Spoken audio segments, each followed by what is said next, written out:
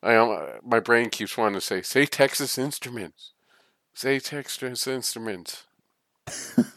Tex-Mexican Instruments? Tex-Mexican Instruments, yes. That's why they're based in Texas, yep. Shoot the Core Cast.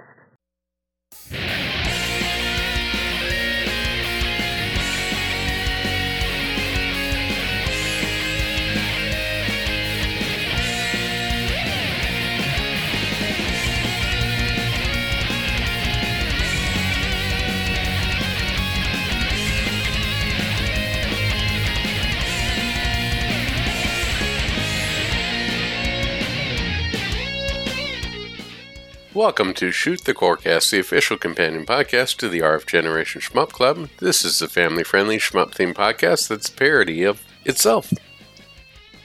I'm Addicted, also known as Addicted to Shmups, and with me, as always, I have... MetalFRO, also known as Game Boy Guru. And if you would like to connect with the podcast, you can do that in several ways. Follow us on Twitter at ShootCorecast. You can also follow me directly at Game Boy Guru. Find all the podcast feeds via our Linktree page. That is linktr.ee/shootthecorecast. We are, of course, on all the major platforms, Apple, Google, Spotify, etc. Join us for a Shmup Club playthrough. We have our Discord server now that you can check out. And we've got lots of lively discussion there, so definitely want to get on board with that. If you would, please like, follow, rate, subscribe, review, etc. on whatever podcast platform you prefer. And then also follow me on Twitch, since I do stream the Shmup Club Game of the Month multiple times throughout the month. That is twitch.tv/GuruGameBoy. Yeah, and the RF, don't forget about the RF Generation community. They're a great place to document your collection. Again, the other day I was trying to figure out how many copies of Deep Space Waifu I owned, and I was getting confused. I thought that I owned 6 copies of the European and 5 of the Brazilian, but apparently no, I own 5 copies of the Brazilian and 7 copies of the European release. You know, beginner's mistake, but... at least I was able to figure it out thanks to cataloging my collection. I would have assumed you would have this ironed out by now. You know, you would think so too, but with having 2 kids and house to take care of and Gunvein to play, you know, as they say in The Princess Bride, I've got all this stuff to do and I've got Gilda to frame. I'm swamped.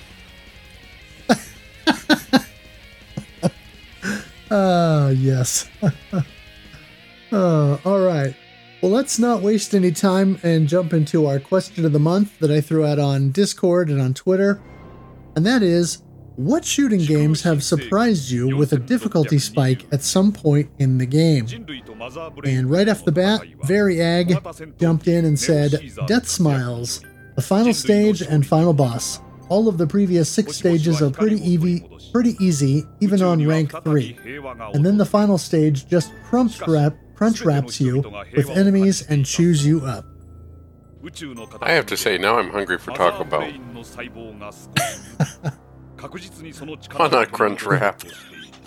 There's always time for Tex-Mex. That there is. No, I definitely agree on this. And if I were to pick a serious answer, this would probably be it. Alright, our next comment comes from Oops, All Vibes. Toho 14 goes insane in the latter half and it's unreal. And we don't talk about the clown piece. Yeah, Toho 14, I get the feeling that we're going to probably have to start covering more Toho games, and you know, that'd be at least so we can get through all of them before this century ends. Yeah.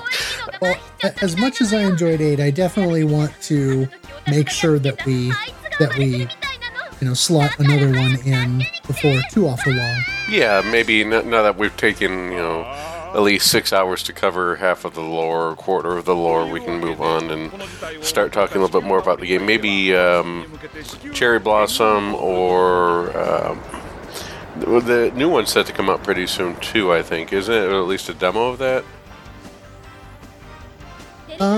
Yeah, I want to say that one. Yeah, I think you're right. It's supposed to be out. We actually mentioned this on our That's okay. on our podcast a couple months ago, and now I can't remember. Self-checking yourself while recording. No, I think it's coming out pretty soon. But if I were to probably say which one we'd tackle next, either be Scarlet Mansion or Perfect Cherry Blossom. Shoot the Core over on Twitter says the final level of Dodonpachi Resurrection is 5 times longer than the previous levels and grueling. So many lasers. Is that the laser wheels? I think you're right. Yeah, I've watched DFK in multiple shmup slams, but I still have not taken the plunge. What was that you could put in there that we were looking at some bad portraits, like Sears portrait?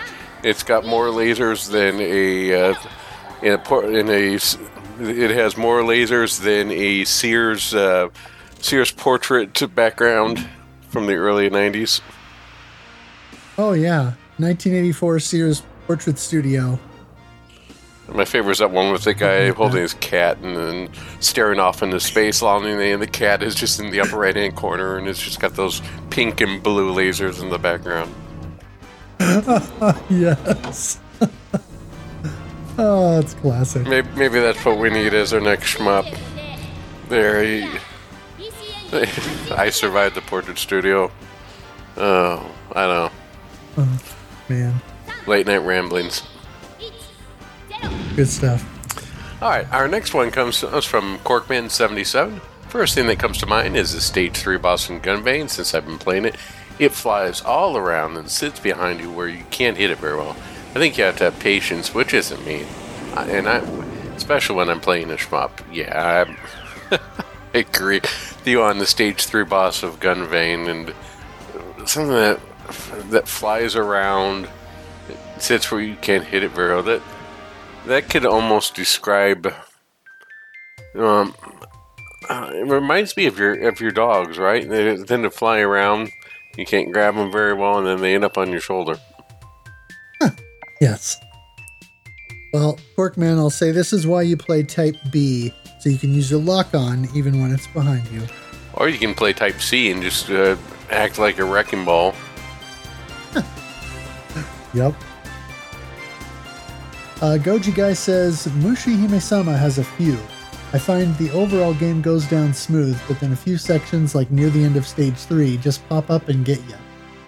Also, Gun Frontier. That game is hard overall, but the spike past Stage 3 is a real kick in the teeth.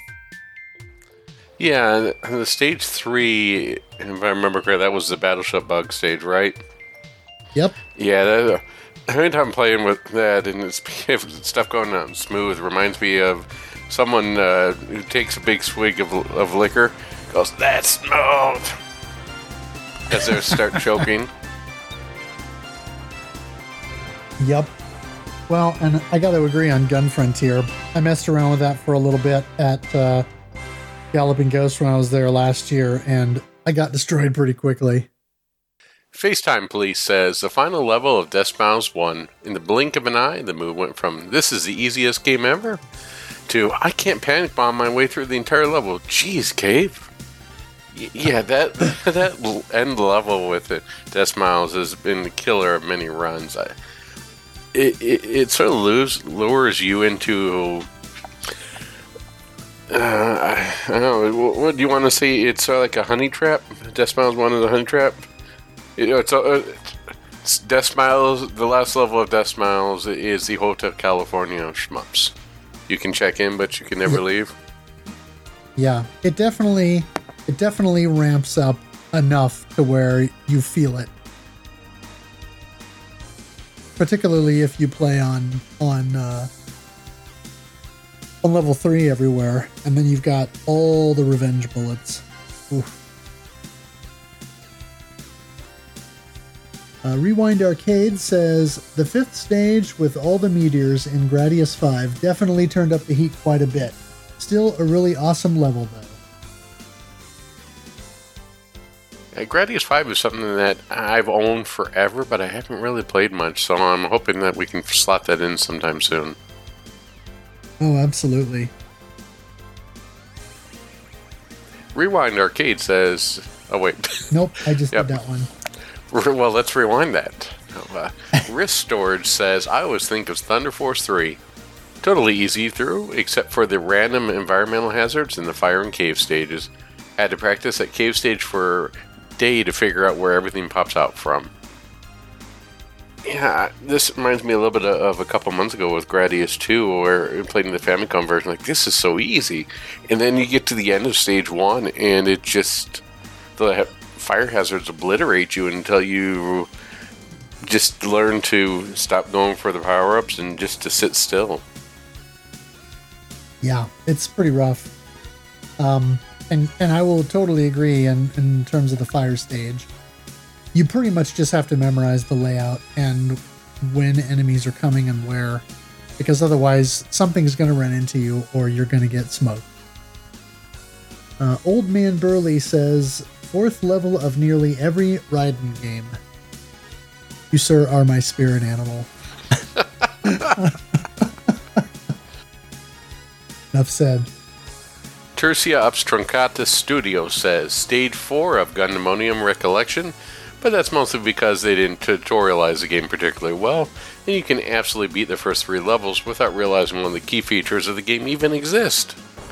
Yeah, I had definitely run into this type of situation before, where you're going through going, this is great, and then you say, what the heck? I was supposed to do this in order to get... It was not with a shmup, unfortunately, but it was with Wolon, and I keep wanting to call it Wu-Tang, but no, it's Wolon Fallen Dynasty, and I was going through the game, oh, this is cool, this is great Dark Souls, but then I didn't realize that I was supposed to parry. You're supposed to parry in order to create openings, which I think they meant to make it more like Bloodborne. I know we'll have to, summon the spirit of Duke Toko here, but it's completely skipped that game mechanic. I'm like, why is this game harder than I thought of me? It's just me. No, I just completely ignored the tutorial and the game mechanic. Huh. Nice.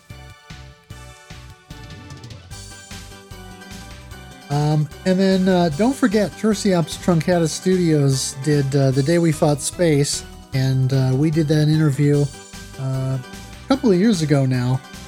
But if you're on the Apple platforms, iPad, etc., then give that a look. And finally, Pony Tatsujin chimes in and says, think I'll have to go with Stage 2 of Gradius 2. All those bubbles, man. Or Gradius 3, excuse me. All those bubbles, man. Really hard to dodge. Indeed. Yeah, so what's your choice on this one? What's the hardest bell curve in Shmuppdom? Well, obviously I try to pick the questions or make the questions up so that they're relevant to the game we're talking about. So I'll expand upon that later. But for me, the first one that came to mind was Ketsui. Because I think the general consensus is that typically Stage 1 in a cave game, no big deal. Stage 2, okay, now, it's at least showing that it's not a pushover. And then Stage 3 is when Cave says, give me your money.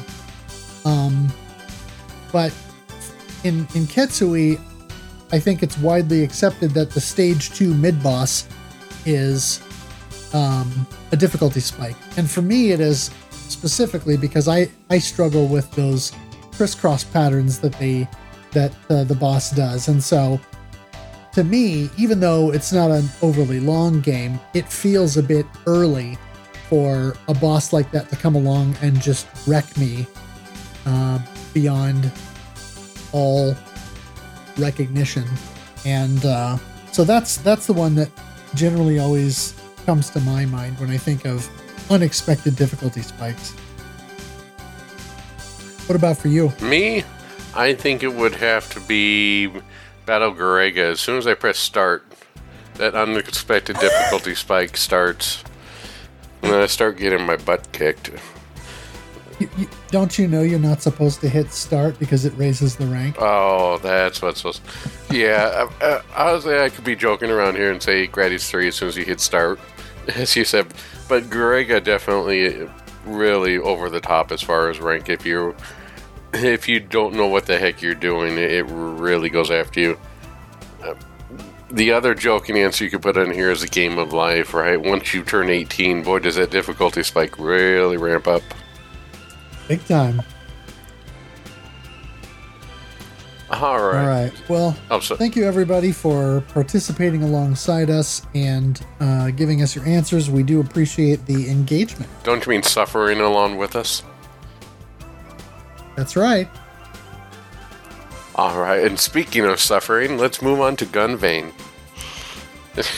Yes, our focus shot for the month. Yeah. Our focus shot for the year, rather. Yeah, I suffered through quite a bit trying. I played a little bit of this. I didn't chance to play too much lately, but I did play a little bit, and it's difficult to get back in the swing of things with Type C. I swear my Gun Vein game is like my golf game, right? I keep losing my lives. I never seem to get any better. I just trying. Yeah. Yeah, and unfortunately, between busyness at work and busyness with life in general, and other things going on, I haven't had the time to play this too much. Although I did go back to it here a couple of weeks ago, and I've been focusing primarily on Type B on intense difficulty, which is kind of your default. And I did finally manage to get a fairly clean stage 3 boss fight, and ended up making it all the way to, I think, the stage 4 mid boss, if I remember correctly. So I felt pretty good about that. And if I can continue to replicate that, then it means I'm not that far away from a clear. So I feel pretty good about that. Nice. But one thing that I definitely wanted to make sure and mention is that for those who are not participating with us with the Focus Shot and Gun Vein, because it's on PC, well, now, if you have a Nintendo Switch, you'll be able to do that because the game is now out digitally in all regions. We know that a physical's coming at some point, and we don't have the details on that yet, but if you want to play alongside us, it's out now, so go grab it on your Switch. I know once I kind of have my setups done with now that I got 2 Nintendo Switch consoles, I'm probably going to buy it and download it on the OG Switch, because that's the one that works with the flip grip, and then I can kind of sit in the evenings after I stream and fiddle with that a little bit. Nice. Yeah, I haven't had a chance to try out the Switch part. I know it was released recently. I would hope that at least the performance is on par with the PC version. Yeah, and I think there's still a patch forthcoming for the PC version that should give some improvements, like with the loading. The initial loading, right? Like yeah. That. Yeah. But as far as I know, that hasn't come out yet. All right. Yeah. All I have to say is, when we get that physical, we better have a version that comes with the soundtrack. Really love the soundtrack of this game. Yeah, I'm definitely digging it. All right. So I apologize for the sort of shortness of the Gun Vein here. We'll add a little bit more to it next time. So let's move on to the shmup news that you can use. To no one's surprise, another Toho game is going to be released, which is called Red Empress Devil. It's coming out on Steam, and it's a PvP arena shooter. Didn't they do something like this with, Bullet Ballet? Oh, I don't know. That's a good question. Are all my Toho games running together at this point? Yeah, I don't know enough about them, so they all kind of run together for me, too. Shoot Fighters is a forthcoming 2.5D shmup fighting game from developer and publisher First Penguin. No release date. Well, that's alright. They're still miles ahead of Dispatch. Sad panda. In Mr. FPGA news, the Track 17 is working on Jalico Mega System 1 core, which will bring shmups like P-47, the Phantom Fighter, plus Alpha, Saint Dragon, Earth Defense Force, Cybattler, and the unreleased prototype shooter Chimera Beast. Developer Jimmy Stones is working on a core for Konami's classic vertical shooter, Juno Fist, and if I remember correctly, Juno Fist, he was running against the MAME driver, so that's and it came out 1-to-1, so that's kind of be coming out pretty soon. I think that Mega System Core is close as well, but the biggest news that I don't see in here is Hotego is working on Parodier Star. Yes. Definitely looking forward to that. Yeah. Parodier Star I'm looking forward to, but I think I might actually be looking forward to Juno First a little bit more, if only because it's one of those games that for some reason I just am drawn to it. I can't explain why, but it's definitely one that I want to mess with once that's live. I may have called it Juno Fist. I have a problem calling it Juno Fist here, but that's alright. Oh well. Oh. Story-driven shooter Heartlink is coming soon on Steam from developer and publisher Serrated Studios.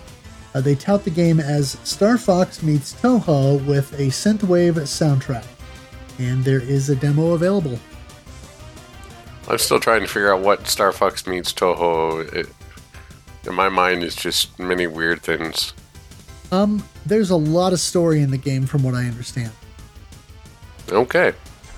Well, if it takes off just like Toho, they will have everything about it. I mean, the other day I found out there is a Toho manga where Mahjong takes over everybody, and that's all they do is play Mahjong, and it's like 60 volumes of them playing Mahjong. Okay. So, all right, we'll see on that one. Definitely interesting to see what Star Fox meets Toho turns out to be. Stainless Knight is a new Japanese doujin shooter that is free to download from developer Stainless from stainless.booth.pm and has a cute chibi character aesthetic. You can shoot forward and backward in this horizontal shooter and appears to have an interesting short-range bullet cancel mechanic. Yeah, I think that I'm seeing a lot more games with a bullet cancel mechanic, or a lot more games where you have to graze. I think that is the commonality of, I don't know what we call this, the pandemic years. I don't know what. I mean, we had the aughts. We had the millennials, I don't want to say millennials, but the start of the new millennium. But what are we calling these years? It seems to be the prevailing theme, that and maybe random or roguelike elements into shmups. Seem to be the two hot things right now. Definitely check this one out. Several games have been released for the Bullet Hell Game Jam 2023 event, including Event Horizon from ENJL, Hentai Shooter from Fadot, Ramgadder from Nizikashi, and Perdition Spear from Winged Fox, among others. Most are available on itch.io as Name Your Own Price. Nice. Always good to see some more STGs on itch.io. Recently, Hazelnut Hex was on sale on itch.io for a very good price. I think it was like $2.34, so I bought it on that in the eShop, and definitely worth it on that. I'll have to check these out as well. Oh, for sure. Model 8 from developer Cash and publisher Red Glaze is an early access vertical shooter that has a largely black and white early technology sort of visual look to it, and it's out on Steam. Now, when they say early technology, are we talking like Vector? Are we talking asteroids or Vectrix? What are we talking here? It sort of looks like you're flying over black and white printed circuit boards. Oh, cool. So it's like, what's that Jalico game? game paradise in some ways. Oh, sure. Yeah. Yeah, it definitely has an interesting look to it, though. Arnaud Declercq has made available to play online a ROM hack of Star Soldier for MSX that has smooth scrolling. And you can play that at file-hunter.com. Yeah, the MSX, the amount of hacks and stuff that they're doing to add in stuff, I expect one day that you'll have to plug in an MSX into another MSX in order to... when people say the Tower of Power, and they're referring to like the Genesis with the 32X and the Sega CD, and then the Game Genie and Sonic and Knuckles and all that's got nothing on the MSX. Huh. Darius CS Core Physical and Ray's Arcade Chronology Physical releases from Strictly Limited have been pushed back. Both standard and LE releases are set for July, and the CE is set for summer release. Yeah, I mean, this is disappointing news, but I'd rather them push it back in order to make sure things are out. I haven't checked to see if the was it in it? I'm drawing a blank here. The U.S. release arm, Inen Games. Inen or Inen Games, yeah. I haven't checked to see if those were pushed back on the Amazon one. Because those don't have all the stuff on there. They're just limited to, I think, 3 or 4 of the Ray's Chronology. Yeah, I think the standalone Inen release is just Ray Storm and Ray Crisis. So it doesn't include Ray Force or R-Gear. Yeah, R-Gear being the one that everyone wants. Right. Well, they've been pushed back, but it's not that bad. No, I mean, hopefully it means that we get a solid product and not something that we have to deal with a day one patch. I have waited for Turkin from Strictly Limited. People know about Turk, and that was a long wait. Right? That was. I think by the time that they sent that out, I think I got more stuff than like actual games on the collection. I think they go, here, we're sorry, here's a drink coaster, here's a poster, here's some arcade leaflets. No, here's a Turk and balloon. Here's some Turk and toilet paper. Here's everything, we're sorry. Wow. Turk and toilet paper. Be careful with that stuff, it has no iframes. Oh, yeah. Be careful when you're running gun with that one, huh? More like runs and gun. Am I right? Oh, man. All right. Let's steer this clear of... All right. Pixapoda is a forthcoming shooter from Toma Game Studio, and it's another one with a largely black and white look to it. And it is available to wish list on Steam. Nice. To take a look at that, the horizontal shooter Parodier from developer TechnoGills and publisher Cubite Interactive has been released on Steam and Nintendo Switch as of May 11th. You fly a ship that has been shrunk down to fit inside a human body to fight off a deadly virus that has no cure. Alright. It's time to get... This reminds me of, what's that game, Microids? And there was probably based off that movie, it wasn't the... There's a couple things that this strikes me at. Microids, which was for the Intellivision. There was a movie where they are shrunk down in... What was that? Inner Space? Inner Space, yep. Yeah. I wonder if that was part of the... And what was the... But that guy comes to my mind on there. Was it Stu Goodbody? What's the... Oh, yeah. Stu Goodbody. You gotta have him on there. Maybe he can be a special character in the game. Yeah, DLC. There's a Atari 2600 game like that too, where you sort of fly inside of a human body to eradicate disease. I can't remember what it's called. But, it wasn't the same as the Intellivision called Microids? I don't think so. It's a different game. Alright, well, I'm sure somebody's yelling out in the background here. But no, Heroes is an interesting one. This came out on the 11th, as far as I know, and so I bought it on Switch because I went and bought. Let's see. I went and bought Gunvein, Heroes, and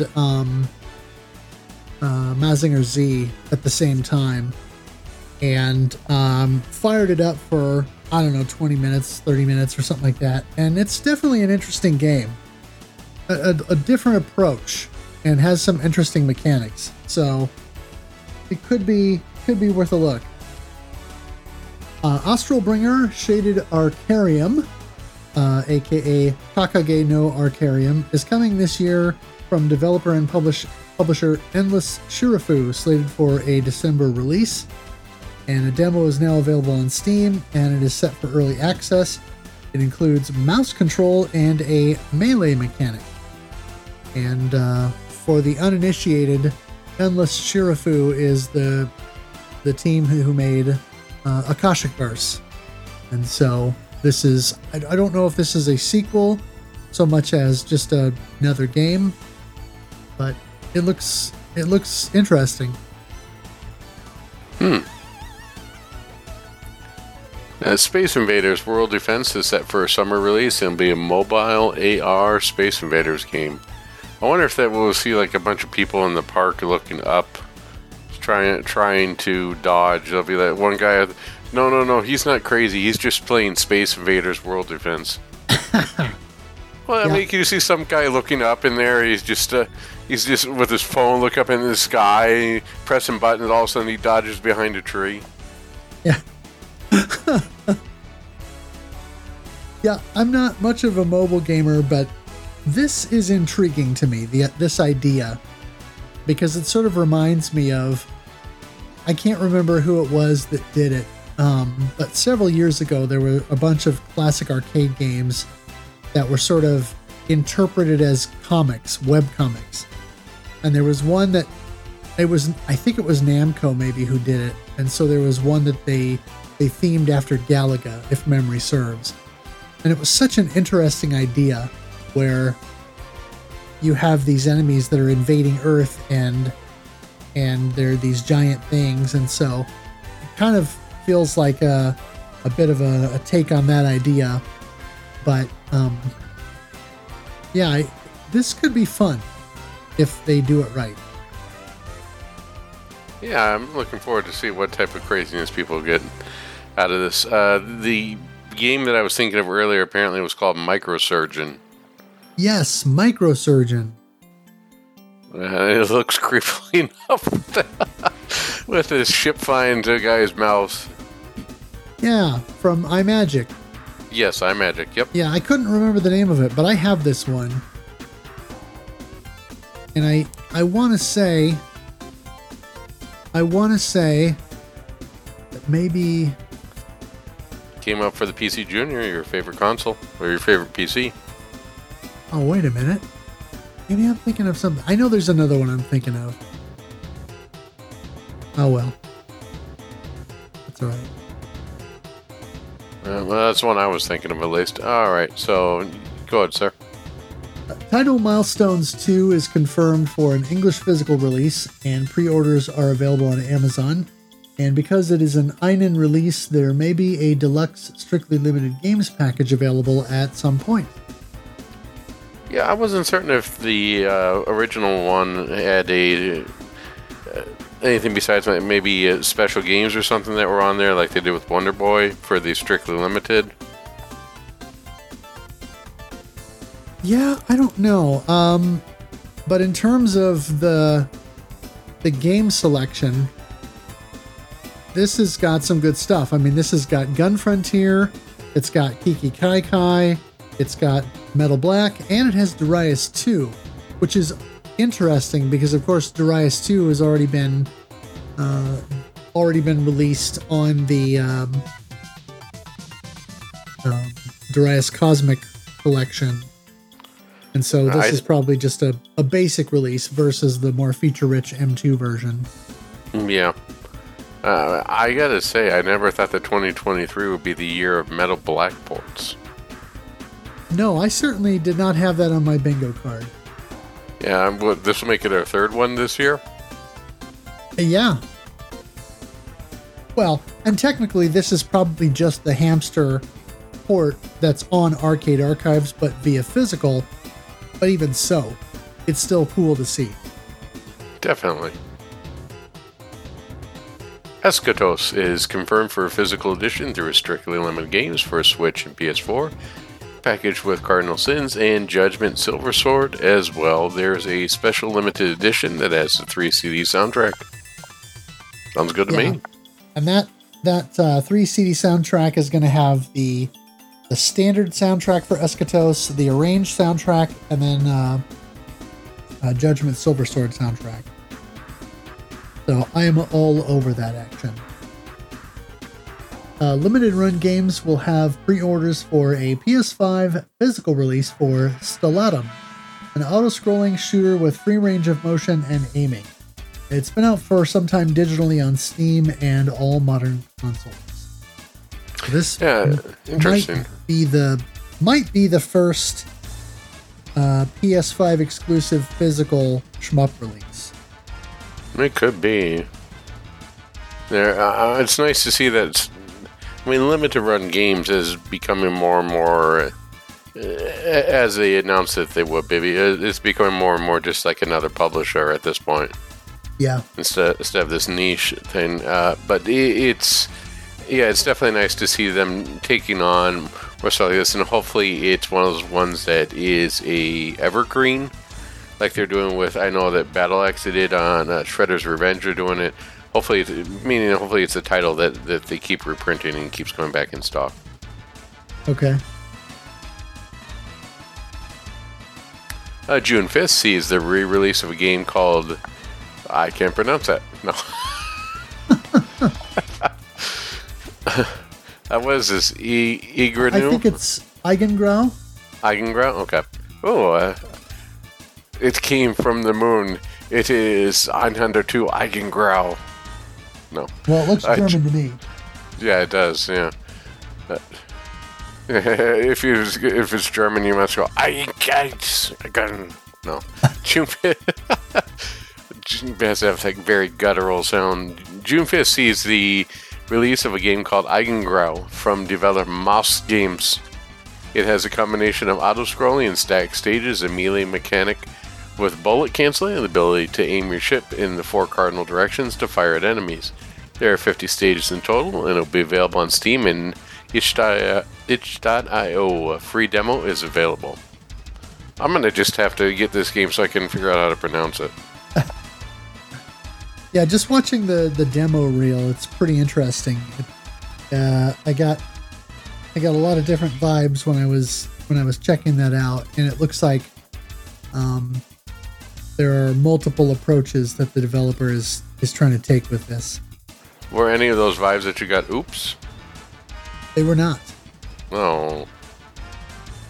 The rights to the Triggerheart Exelica name have passed to a company in Japan known as Cosmomachia, who are planning on carrying the IP forward. Originally by Dodo and released by Watashi, Dodo have apparently been missing in action for a number of years, and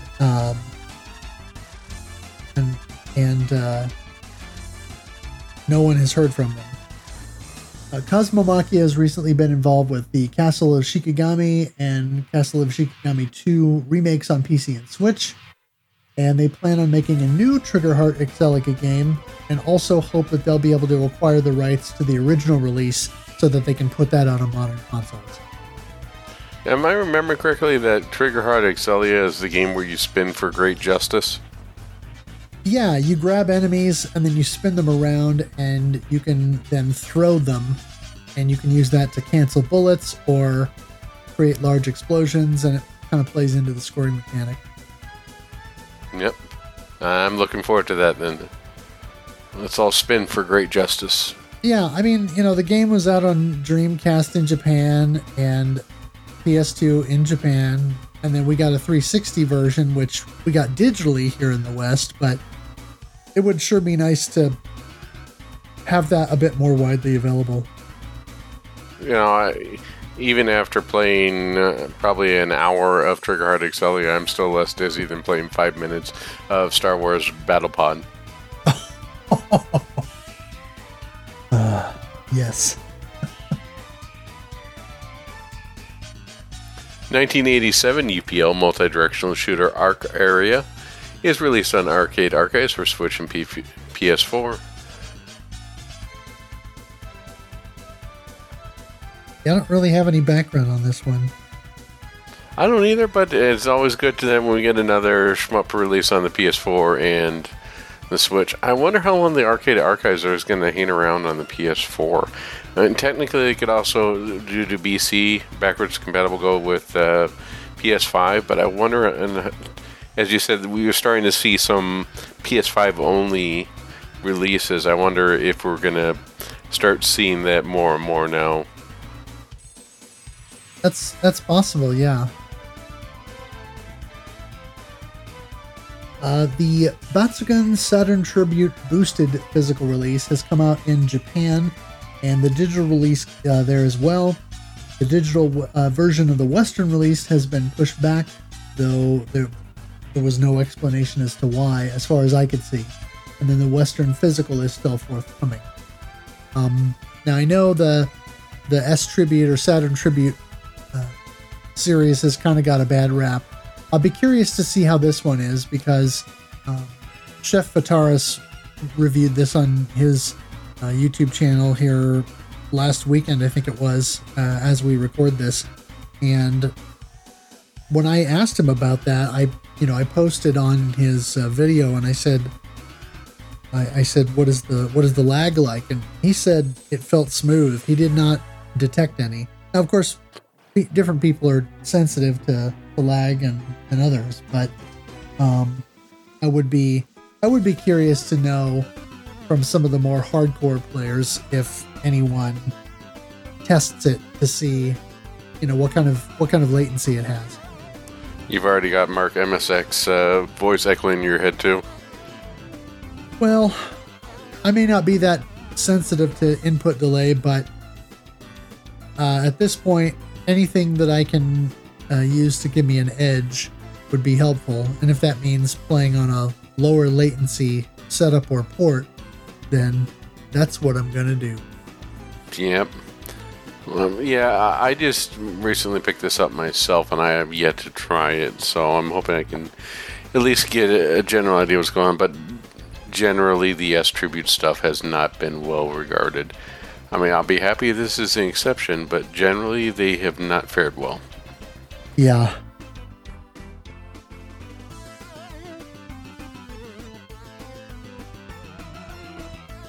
Gmode has released a mobile phone version of Game Paradise as far as their Gmode archive series, preserving older mobile games. Excellent.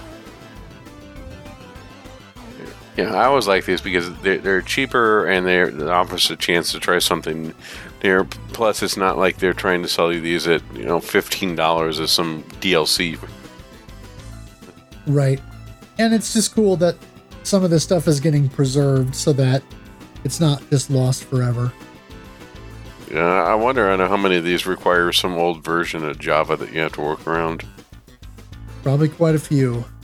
I'll bet. A new Dojin game called Aqua Ippon has been announced, which is a very obvious tribute to the Metal Slug games, right down to the art style. A demo is now available on itch.io. Yeah, this looks like a spitting image of Metal Slug in many respects, and I'm here for it. You're here for the cease and desist. No, there was a game that came out recently, I think, but it's probably been 6 or 7 years now. There was a game that looked like Metal Slug, had very similar sprite and art style, but it was definitely didn't play as that. Do you know which game I'm talking about? Oh, not off the top of my head. Yeah, but that came very similar to it. But the only other game I know of that has been played very similar to Metal Slug was the Kaiser Shooter by NG Dev. Oh, I don't know about that. Krautbuster, I think is the actual name Krautbuster, of it. yeah. Wait, were you talking about Gunner's Heaven? No, there was one that came out, but it was supposed to be a very similar art style, but it was more like an adventure type game. It was very different. Oh. Of course, I'm gonna. Oh, you know what? The other thing that we haven't seen too is Metal Slug Tactics, right? That was supposed to be coming out soon. Oh yeah. Yeah, I'm trying to think of and then there was that Metal Slug game that came on the PS2. Oh, that was bad. But no, what was the game that? Oh, of course, I'll find this later. But this is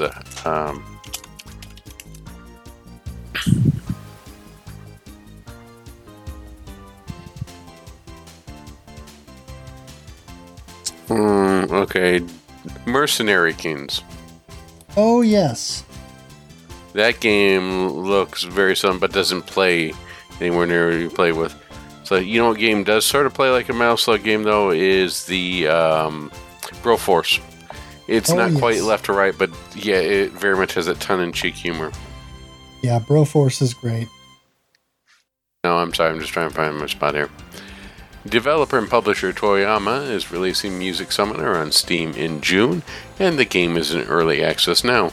It's a musical-themed bullet hell game where bullet patterns, enemies, and animations are all synced to the background music, and it's got a very nice 8-bit look to it. This seems like it's right up my alley right until you have me at rhythm, because that is something that I am terrible at. Just ask my wife and kids. But I tried Crypto the Necro Dancer, and I tried what's that Zelda game that was based upon that?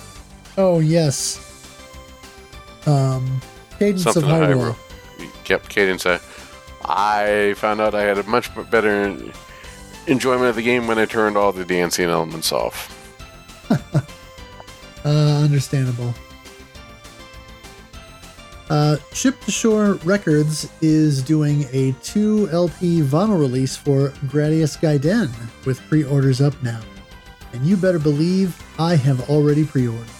Nice. I bet you that one of them, one of the side B is just them saying you need more practice.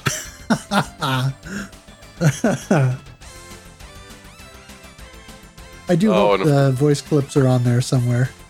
I hope they are too. If it was an actual PS1 game, it just reminded me of like track 2, right?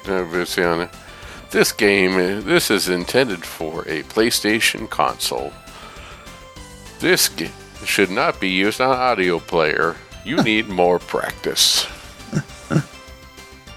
Alright, and I guess I get this one because why not? You know, as if the world needed another one. Deep Space Waifu Legends is coming soon and available for you to wishlist on Steam.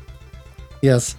And for those who listen to the podcast and think that Deep Space Waifu is a joke that we have made up on the podcast, no, it's a real game.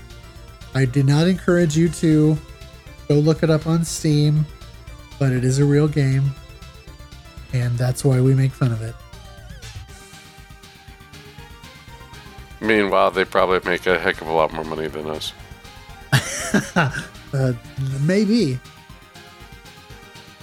Defense Drone Protocol is a new indie shooter in development from the folks who run the ShmupDB account on Twitter, and currently in the alpha stage, but can be downloaded and played for free now via itch.io. Very nice. A new flip grip competitor has emerged with a page on Amazon JP, although it's currently sold out. It apparently works with the Switch OLED, while the existing flip grip struggles to do that properly. You know, they should call it like the Flip Grip Ultra or something. And the best thing I've seen for doing something in Tate mode is I've seen those cell phone stands that work with the Switch. basically have a big enough base to work with the Switch, and that way you can just sort of hold your Switch in a tate or vertical setup. That way you don't even need to worry about having your Joy-Cons mounted on the side or have you. Just flip it, put it in its little holder, and game away. Yeah. There's a little bit of info on this on Twitter that I saw. And I don't remember if it was something from the marketing or a translation from the Amazon listing, but it said something about being more magical than the Flip Grip. I think because it can handle the OLED. So that's kind of funny. Xenofighters R continues to see frequent updates from the dev, with version 0.336 now releasing on itch.io. Very nice. And Xenofighters are, I'm trying to think of what's the game that came out that was came from the Neo Geo CD? That wasn't Xenofighter. What was the one that came out on the Genesis and everyone played it, and then it came out on then it came out on the Dreamcast. Oh, Xenocrisis? Xenocrisis. I was looking at that recently, but apparently there's a Nintendo 64 port now. Yep. A new retro-styled STG called Gyromancer is releasing on Switch in June of 2023 from HT Project developer of the Topan throwback game Gyroblade. This takes the same style, but is a free-roaming twin-stick shooter where you can aim your helicopter around to fire at targets. Very nice. Gyro controls on there. That seems... For some reason, I'm thinking, when you said gyro, I thought of Waggle with the Wii. I was thinking, wait a second here.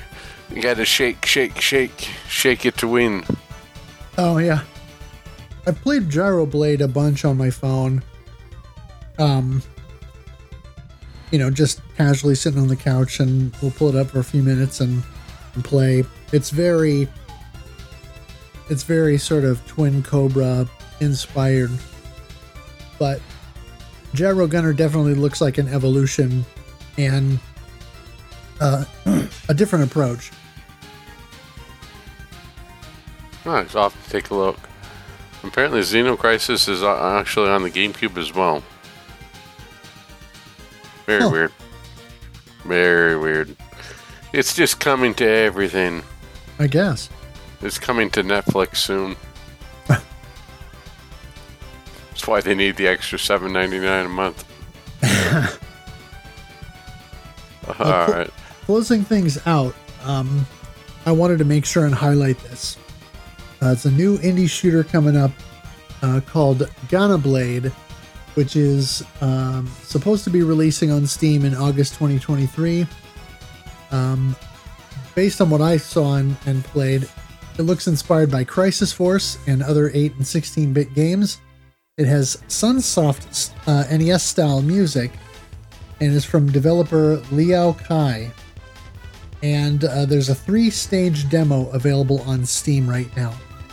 I downloaded this when I saw the announcement a couple of nights ago just to mess around with it, and I was immediately sucked in. So I'm definitely going to be watching for this one to release, and we'll look forward to seeing what the full game has to offer, because so far I'm impressed. I am so glad you took that one, because I almost called it Ganja Blade. Hey, we be schmuppin' man. Come try the demo, man. No, I got terrible accents there. Ganja Blade. Wow. Oh, boy. And on that note, we're out of here. Monty Python here, the people responsible for sacking the people who have been responsible have been sacked. Yes. Alright, so now that we've got the shmup news that you can use, let's move on to our game and participants for the month. So for the month of April, we played Star Parodier. And our participants were Pony Trigon, Schlarp, Viag, Corkman77, Drake Dunstan, Synththron Prime, a Creighton, and a Roguish Ham. So let's talk a little bit about Star Parodier. It was developed by Kineko and published by Hudson Soft. It was released for the PC Engine CD-ROM in April of 1992. It parodies Hudson's own properties, including Star Soldier, Hector 87, also known as Starship Hector, Bomberman, and others. The game was localized and planned for a North American release as Fantasy Star Soldier, but never happened, presumably due to the bankruptcy of Turbo Technologies Interactive.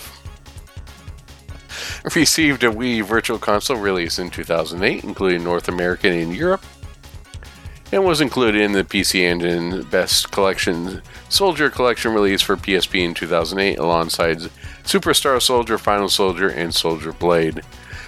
I think that collection right now is a little bit on the expensive side. I think it's like $80 or something, if I remember. Yeah, I'm lucky that I got in when it was not expensive. Yeah, it's sort of funny that it's cheaper to buy the original release than it is to buy the PSP collection. Yeah. It was also included on the TurboGrafx, Core Graphics, and PC Engine mini consoles in 2020. Alright, so let's move on to the story. In a vast, infinite universe, a world full of silence, on it a full variety of life. A dying star, a coming star, the breath of the universe that is received from life to life, never ends forever. The battle between Mother Brain and Neo Caesar was nothing more than a chaos in the expanse of the infinite space. And time has flowed. Emergency occurrence. A communication about the crisis of the planet Parson reaches the Earthguard Corps Kagurasaka branch.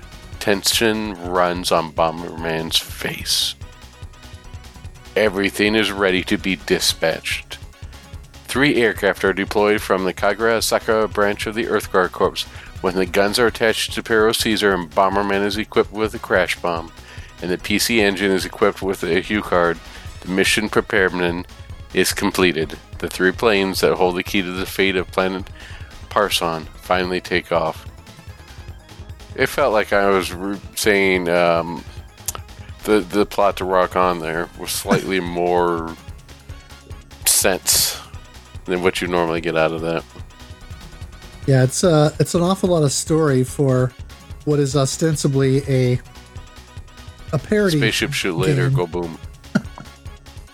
Right. Yeah, I mean, it is definitely out there. It's not like to the point of we've created an entire storyline of manga and anime to tell you how Life Force fits within the Gradius universe here, but it is definitely up there. And if I remember correctly, the ship that they launch from is a Super Graphics. Yes. So I gotta love that. Also, I think I'm going to use this phrase from now on. Emergency occurrence. Emergency occurrence. Yeah, I like it.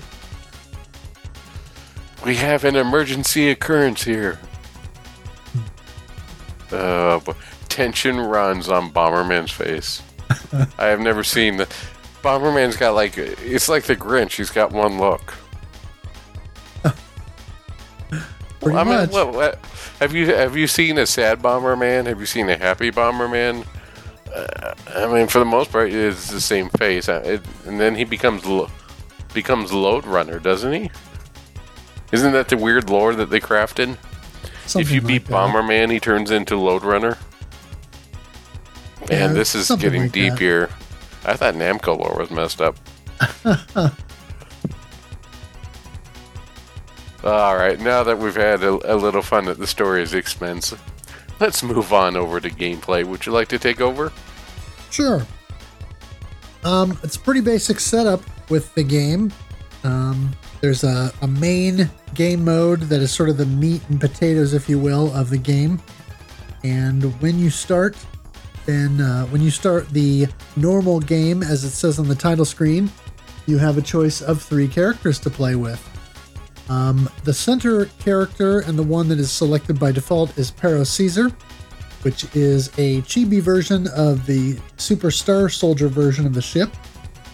And the base fire or red fire that you have is a straight shot that upgrades to a twin shot, and then a twin shot with a back shot, then a three-way shot, which is three-way forward, and then five-way, your kind of traditional Star Soldier five-way fire. The yellow power-up in the game for Parodier is this, fires this sort of cloud thing that explodes on impact. That upgrades to a larger cloud, then one that fires off and ricochets bullets left and right, and then finally, one that ricochets left and right and downward left and right at a 45-degree angle. And then the blue power-up will give you a thin laser that upgrades to a twin laser, then a twin laser with these secondary laser wave shots that fire off kind of to the side and out. Then you get a thick laser with two-way waves, a thick laser with waves, and then a twin thick laser with two sets of waves that fire out and then go both up and down. Your bomb that you can pick up, when you detonate that, it's just a standard large explosion that clears enemies but does not clear bullets, and that is an important thing to remember in this game. And then your standard weapon pickups that you get are white and color orbs, just like the ones you see in Super Star Soldier. And then you can also play the game with Bomberman, and it's your standard Bomberman character in white, blue, and pink. And again, the base or red fire option shoots forward like the Parodier. Then you get a twin forward shot, then a twin forward shot and this angled backward shot, and then a triple forward and angled backward shot. Bomberman's yellow firepower shoots out these large red balloons alongside a standard forward shot, and it shoots two balloons at once. Then you upgrade it again, and it increases the number of balloons that you fire until, I think, when it's fully powered up, it's either 4 or 6 balloons. I don't remember off the top of my head. And one distinction with that is that the balloons have some ability to cancel some enemy fire. And then the blue power-up is a large bomb shot that explodes on impact, causing splash damage. That upgrades to a twin bomb shot, and a three-way, and then a three-way with backward fire, and then a five-way shot with larger splash damage. When you detonate a bomb with Bomberman, that creates a four-way hyper shot that lasts for a couple of seconds and damages anything in its path, but again does not clear bullets. And then the secondary pickups are options, and which you can get up to 3 little mini Bombermen trailing you, or a shield that can take 3 hits. And I forgot to mention the optional pickups for the Parodier are also a spinning shield and then homing missiles. And then your third character you can play the game with is PC Engine, which is an anthropomorphic version of the standard white PC Engine console with arms, legs, and eyes. The base or red fire starts as a single forward shot, then a forward shot and sort of left and right fire, then a twin forward and left and right, and then twin forward with twin left and right, and then twin forward with triple left and right. The yellow power-up gives you a forward shot, a twin forward shot, and homing missiles. And then each upgrade gives you more missiles until the final one, which makes them faster. And then the blue power-up fires out CDs. And that fires your CDs forward. And then you get 2 at an angle. And then you get a triple shot. And then at the heaviest power level, you get a twin forward and twin backward fire of large CDs. And one of the things specific to the CDs is that they are piercing. And so they will go through things, much like the laser weapon with Parodier. Your bomb creates a pair of spinning energy orbs that grow larger as they move outward from you for a moment to damage enemies. Again, they don't clear bullets, they only destroy or damage enemies. And then your secondary pickups are a P icon that provides a pair of spinning PC Engine pads around your avatar, which can block some bullets, and you can upgrade that to 3 pads and then 4 at max level. And then the S power-up gives you a shield that's just a bubble around the PC Engine. So, which one of these did you enjoy playing as the most here? What was your go-to ship? Well, I mean, I cleared the game with all 3 characters, but I would say my favorite is probably the PC Engine, because the homing missiles are, especially when you're fully powered up, they are outstanding. Good choice.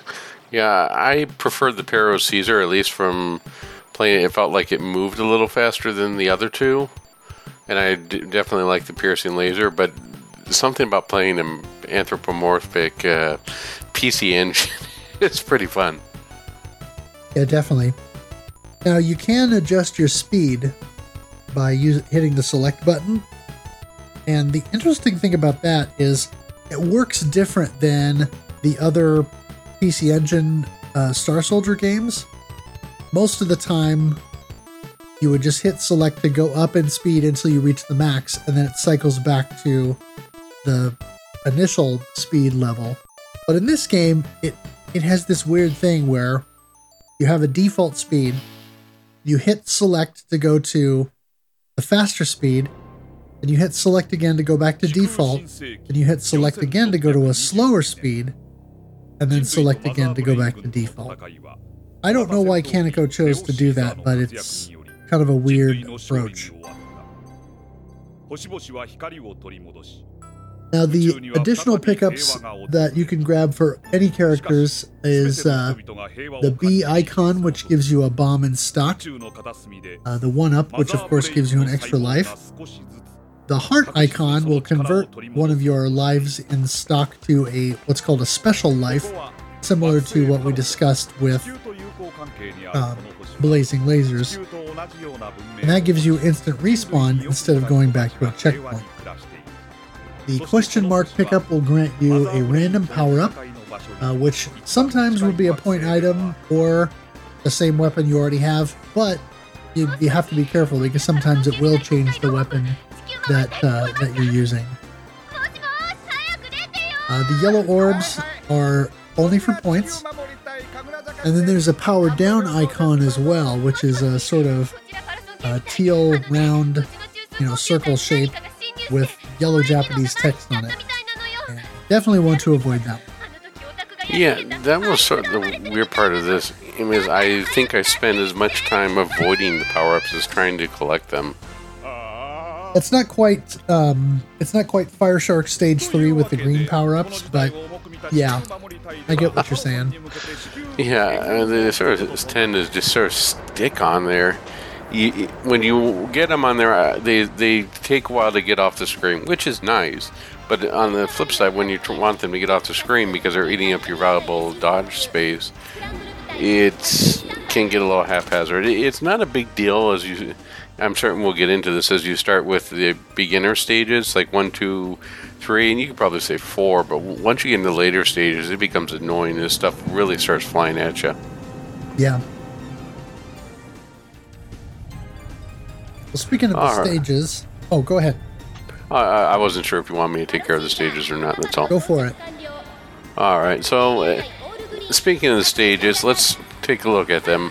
Stage 1 has you flying through sort of this Japanese amusement park. It's sort of interesting. It's fair. It's well, I wouldn't even call it tame. I'd say it's a really easy introduction to the game. And the mid boss of the 4 girl sisters, you just stay in the bottom left hand corner and fire, and you can defeat them. It's not really anything that you should be aware. I think that mostly they gave you to sort of get used to all the different power ups and find sort of a play style that fits for you. Yeah, absolutely. The boss of stage 1, the Mountain Hand Junior Popo, which is basically I think a snake boss in Gradius. It just circles around you and then tries to ram you at different spots. It is still very easy to take care of. You have to shoot the first car in the train of cars. It's extremely easy. Stage 2, now I'm trying to remember if... Oh, that was the Tetris blocker, the toy one. At first I thought I was replaying a little bit of like Magical Chase when you get into stage 2 and you're starting out and you've got the blocks underneath you. But then I started taking a closer look at those blocks. They aren't like regular generic geometric shapes. Those are Tetronymos. Huh. Someone's playing Tetris. And they got away with it. Yeah, stage 2 is sort of interesting. It's got that very very Japanese, but very Japanese circus. It's hard to explain. You got that very weird clown that holds up signs, and then stuff shoots out from you. The clown Kai. As the mid boss, it's totally interesting. I guess it sort of reminds me like maybe he wouldn't be out of place in a boss from Airzonk. Yeah, and here's something that I didn't even know until recently, but apparently the Clown Kai boss, he throws these sort of tiles down at you. But since I don't read Japanese, I didn't realize one of those tiles has a different text on it. I was just going to pull this up here. Or a hidden spot where, yeah, a bonus stage. And so, oh no, wait, I'm sorry, this is later in the game. I'm thinking of something later in the game. Never mind. Oh, okay. I'll cut that. It's all right. And cut. So the boss of stage 2 was sort of interesting. It reminded me of those puzzles that you see where they have those magnetic tiles that all link together. It's called a folding cube, but it's sort of like this magic act where it turn into different shapes, and then you got to avoid the bullets. One of them's a snake, another one's a UFO. I mean, a pretty neat idea for a boss. Yeah, definitely a little bit more imagination in that one.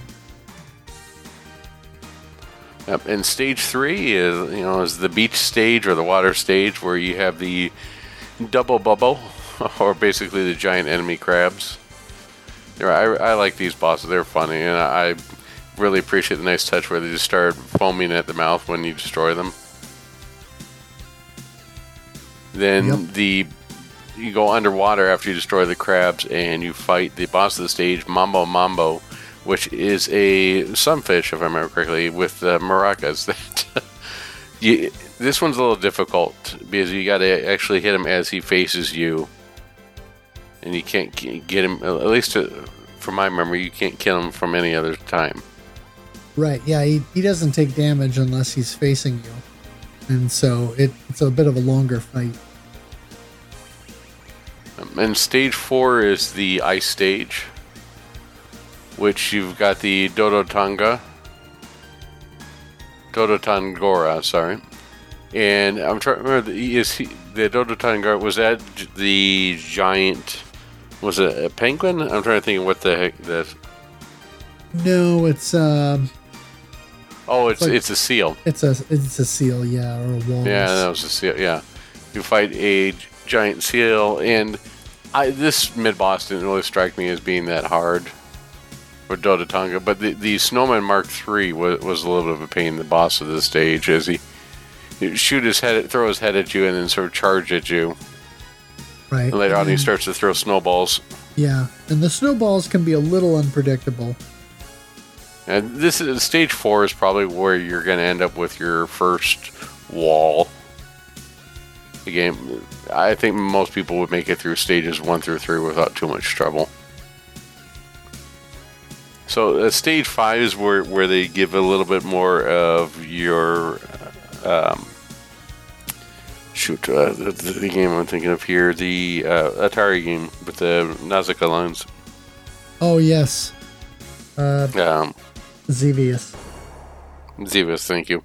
And stage 5 starts out to be a little bit more of the weirdness or the occult, because you've got your different shapes on your pyramid, your Nausicaa lines, maybe playing a little bit of a joke on Xevious. You have your mid boss, which is Hibaruka Comic Show, which it's just this little guy playing a flute, and these different snakes come out. And I love the voice samples of this. Red snake. Yeah. Yellow the snake. Come on. You know better than I can. Yeah. There you go. Have you ever thought of doing a voiceover in video games? You could do it. Oh. It'd be fun. Yeah. So I remember correctly, the red snake fires a pillar. Is that right? A flame. You know, I forget what the attacks are from each one, but you have to destroy each one, and then they'll. Oh, here we go. Yeah, the green snake spews fire at the player. The yellow snake shoots 3 lasers. The red snake spitting fireballs. Yeah, it's a fun little diversion, and as it says with Comic Show, it's just wacky fun. Yep. And then the main boss of this Feroto, this one can be a little difficult. He comes in from the side and then jumps in, and you have to shoot him as he sort of pops out, and basically he's peekaboo on the screen to shoot him as he jumps out from there. And then the rock pieces stop, and you gotta the flames, and it can be a little difficult to take him out in a second form. Yeah. Well, and 2, you also have to watch out, because when you first go into that boss room, this wall closes in behind you. If you are standing, if your ship is at the bottom of the screen, you will get hit by the wall and take damage. That's no good. Alright, so moving on to stage 6, which is where the game really starts to ramp up. And it starts out with like a circuit board, right? You start by fighting the Starship Mark II there, which I guess is as close to a Gradius type boss as you're going to get. Yeah, it's a fairly standard spaceship in some ways. There's not too much to it. And the end boss is quite creative, a giant black Bomberman. He starts walking through there and dropping bombs. Yeah, and it actually has a Bomberman maze layout as well. So it's not really a maze, but there are blocks that you can't move through, and so you have to move between them, which is a nice touch. Yeah, now keep in mind, we are keeping this family friendly. We said he's dropping bombs, not dropping F-bombs.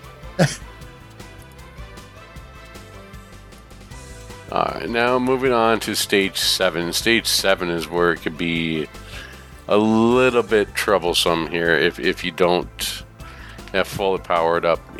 This is the bubble stage, and these bubbles can really get to you fast if you don't have the right amount of firepower. So the mid-boss is Devilman, and I thought that he was rather easy compared to the main stage itself. What are your thoughts on this? Yeah, it's basically a dude in what looks like a kind of traditional devil costume kind of a thing, and he throws pitchforks at you. Well, I mean, hey, if you can walk the walk, talk the talk, might as well do it. Yep. Yep, and then the boss is Jumbo Machinda Mark II Hanako. And it's the comical version or a parody of the original Jumbo Machinda from Superstar Soldier. It shoots so many missiles and beams from his hand, and they're launched at the player. Yeah, if the player waits for a while after both of the boss arms are destroyed, it will drop a bonus stage sign, which the player can pick up, warping the player to the bonus stage once the boss is defeated. Yeah, and this is what I wanted to make sure and mention, because I did not see this during the game, because I didn't wait for that bonus stage sign to drop. I didn't even know it was a thing.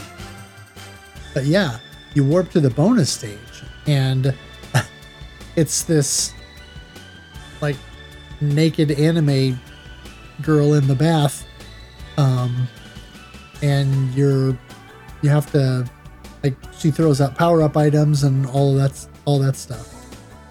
And if you Deep shoot, space waifu. yeah, and if you shoot at the girl, all it does is just make bubbles fly out. I don't think she attacks you or you take damage. There was another game like this that had something. It wasn't quite like a negative, but there was a girl in a bathroom. People were saying, "How can this get past the sensor?" I think it was Zezix that had that. But there was also sort of a weird one there. There was the one of the endings to that the PC Engine where you're trying to escape from hell to get into heaven. The zombie. It also came out on the Famicom. It's Taito. Let me see here. Taito. What the heck that game is? But now it's gonna. It wasn't Kiki Kai. You were trying to.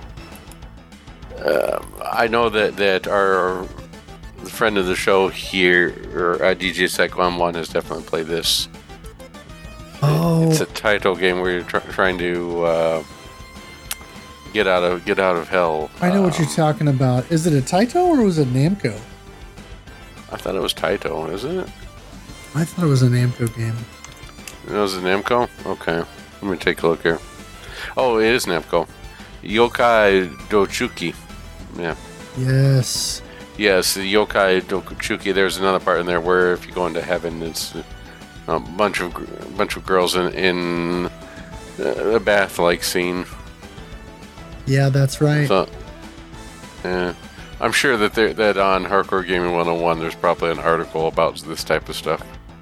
Video games with women in baths. That could be. Alright, so moving on to Stage 8. Stage 8 is the one stage that I absolutely... I can't stand it because it's got the speed trap. The beginning speed trap just annoys me to no end. Yes. But the mid-boss is fun. The Bomber Walker, which is basically a Bomberman in a mech. It's a red Bomberman wearing a green mech. Moves up and down, swinging his spiked ball chain, and while two flames on the side drop embers on the screen. The flames must be defeated first, and they'll drop lots of embers whenever they're hit. Yeah, this boss is a little bit annoying, but compared to the speed trap, I'll take the mid-boss any day.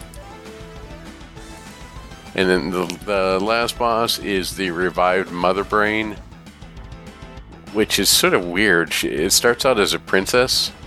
Yeah. She stands still, shooting fast-moving lasers, which turn 90 degrees when aligned with the players. After taking enough damage, she reveals her true form, appearing as a floating brain with two eyes. Floats about, sending small chunks of meat at the player. While she'll make a duplicate of herself. On her third form, she leaves the screen, summoning a large ship. It fires its two full frontal guns, missiles, and punches with boxing gloves and shoots lasers from out the front. The red cockpit is weak spot. Yeah, that was a little weird. And then once the ship is destroyed, the boss emerges from it, growing a tentacle, the target planet on it.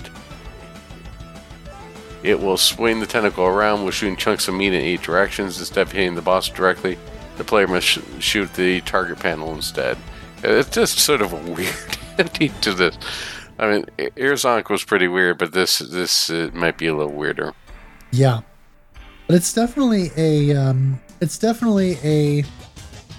more, I don't know, interesting fight in some ways than some of the other bosses. Well, it's certainly memorable. For sure. Was there any particular stage that stood out to you, or stages that stood out to you, good and bad? Oh, not necessarily. I mean, stage 3 is interesting, because there's a decent amount going on in that one, and stage 5 definitely can be a bit of a problem. If you take a lot of hits or you don't stay powered up, it can get hairy a little bit. And then of course stage stage 5 as well, being pretty much the Hector 87 parody, and definitely some blazing lasers in there as well. Yeah, stage 3 is definitely one of my favorites. And stage 5 was nice, but I think that once you hit stage 5, and especially with stage 6, it gets to the point where if you die, you're going to be using up quite a bit of bombs to get yourself there. And we probably should cover on this as far as the gameplay is concerned. The first 4 stages themselves are pretty easy. They give you a whole bunch of lives, they give you a whole bunch of bombs. But then once you get to about stage 5, they almost cut you off entirely from bombs. You get maybe 1 or 2 per stage. And extra lives even less so. Because they expect you at that point to have gotten used to the game and how the mechanics have worked. And if you end up dying, the game doesn't restart your checkpoint. Or does it? I'm trying to remember. If you end up dying, does it actually hit you? You don't restart a checkpoint, right? I think it continues you. In stage 8, if you continue, assuming you got past the speed trap, then you start at the checkpoint. Okay. But I thought, like, if you're dying, like, stage 6 or something, does it start you off at the beginning at a checkpoint? Or does it continue right then and there? I forget. Well, it does if... It does start you off at the checkpoint if you run out or have not been collecting the special lives. Yeah. Sorry, I'll just go back to what. So within the first 4 stages or so, they give you a lot of lives and a lot of bombs in order to sort of fill you up for the later stages where they sort of cut off and you're forced to start playing everything with the expectation you're not going to die and you're used to the game mechanics. If you end up dying, you do have the option, unlike Gradius, to recover, but you'll be spending a lot of time bombing in order to get yourself back up to speed, so that way you can get enough power-ups. This sort of threw a couple people off. I'm sure we'll get into that in the comments. Yeah, one of the things that I ran into with this as well is that the iframes work really weird in this game. You don't have many of them, but when you do have iframes, then it also makes it so that you can't collect the power-ups. So you're invincible also to power-ups. Very strange. Remind me of those bad jokes where people would say, "I'm not. What was it? I'm not only hair club for men. I'm not the. I'm not only the president, but I'm also a client." Yes, those type of jokes. All right. So we talked about the stages. Let's move on to the game's difficulty. The game in defaults to normal difficulty, but there's also an easy and a hard mode, as well as another harder setting that can be unlocked by going into the options menu and setting the sound test to 0A or 0. This mode translates to something equivalent of impossible, according to the translated Japanese prototype. Impossible, ludicrous speed. Perfect. The game also contains the usual caravan mode, which includes both 2 and 5 minute contests. This is its own unique stage with its own mid and final boss. Once you beat the game, you can only see your final score by going into the options menu. Yeah, I didn't have a chance to play the caravan mode. Have you given it a shot? Yeah, I messed with it a little bit. It's kind of neat. The way you described remind me of that Marge Simpson thing on here. With the curtains. I just think they're neat. Yep. Alright. So let's talk about the graphics. They are, as you would expect in a cute 'em up, they are extremely colorful and bright, visually appealing. The enemy projectiles don't quite have a way of standing out as much as they should. Times they're not quite to the point of Battle Garega, but they probably would behoove them to make them a little bit more visible.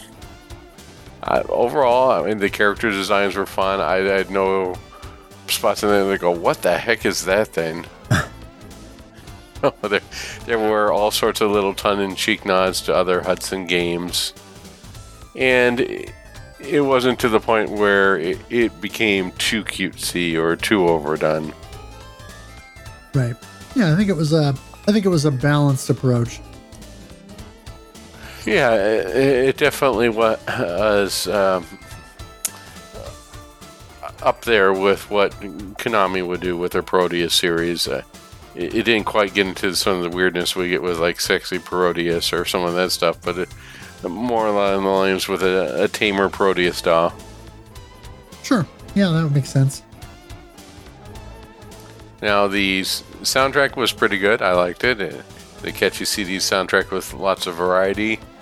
Some of the sounds were taken with Super Star Soldier, and some feel like they're inspired by other Hudson games. The voice samples were a nice touch, as you showed off earlier. But we think that maybe the game could have used a little bit more to make full use of the CD-ROM technology. Yeah, a lot of the bosses, when you fire at them, they just sort of, I don't know. It sounds like they're saying "hitta," like I'm being hit or something, and you get a lot of that. Where I feel like they could have maybe done more with that. Some of the effects in there probably could have been used a little differently. There are reused maybe a little bit too much, but overall it was pretty well done. None of it got really grating or high pitched.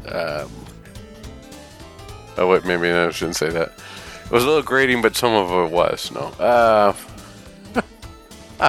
I mean, for overall, most of the sound effects were pretty nice. Nothing stored, at least overly, like you get with the over effects with Steel Vampire.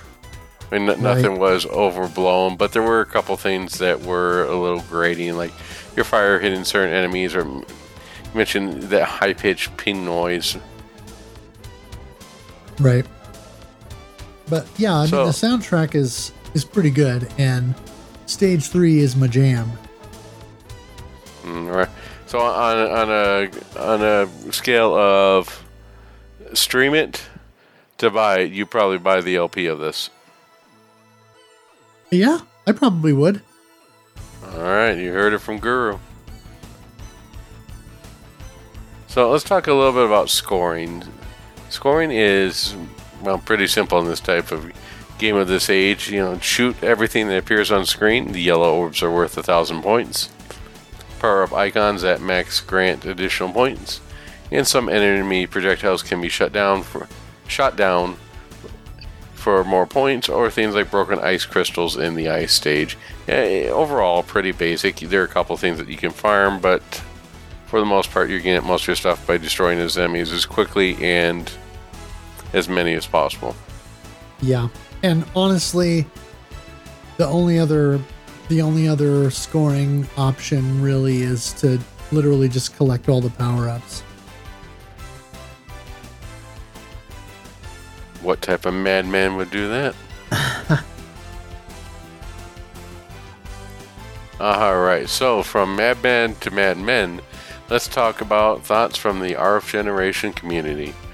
Alright, so Pony Trigon answering the question from another member. You know how Parodius is Konami taking the piss out of themselves and parodying literally everything Konami did? Star Parodier is basically that, but it's Hudson Soft taking the piss out of themselves.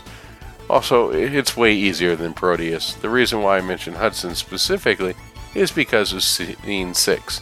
There's statues from the game Hector 87 in there. Although it's not as weird as Parodius, it's way more kid-friendly. I learned about the chain deaths the hard way. It makes recovery a royal pain in the butt. Especially when you get used to, say, a fully powered up PC engine.